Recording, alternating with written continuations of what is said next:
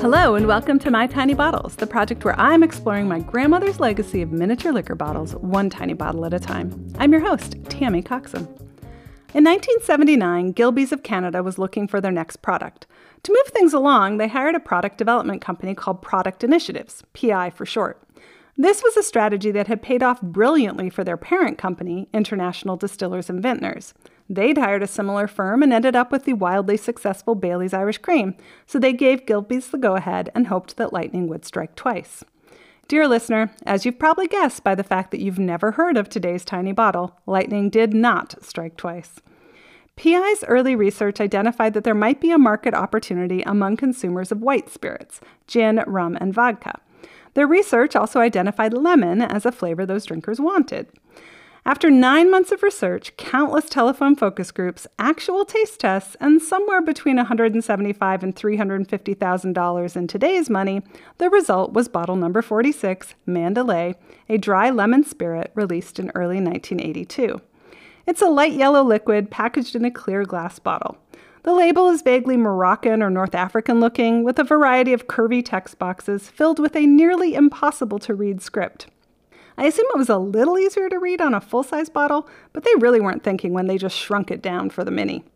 I know all about the bottle's backstory because of a 1983 article in Canada's Financial Post magazine talking about PI and their approach to product development.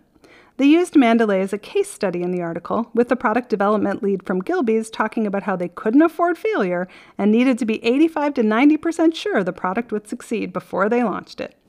And less than 3 years later, an article in that same Financial Post magazine would use Mandalay as an example of a failed product. Now, I assume that for the original article, the author had asked PI for a company they should talk to, and they'd suggested Gilbey's and Mandalay.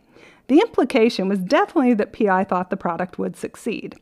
By 1986, of course, they were laying the blame anywhere but themselves.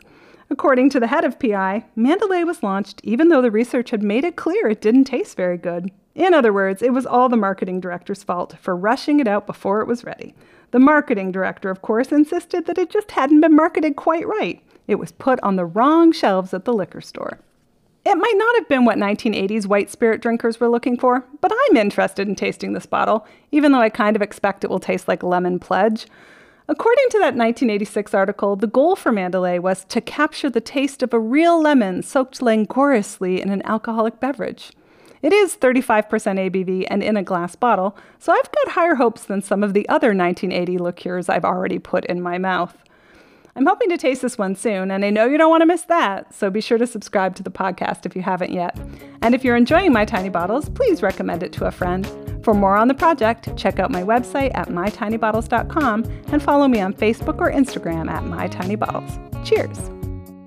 This episode was produced by Lester Graham. The theme song is Snooter by Josh Woodward.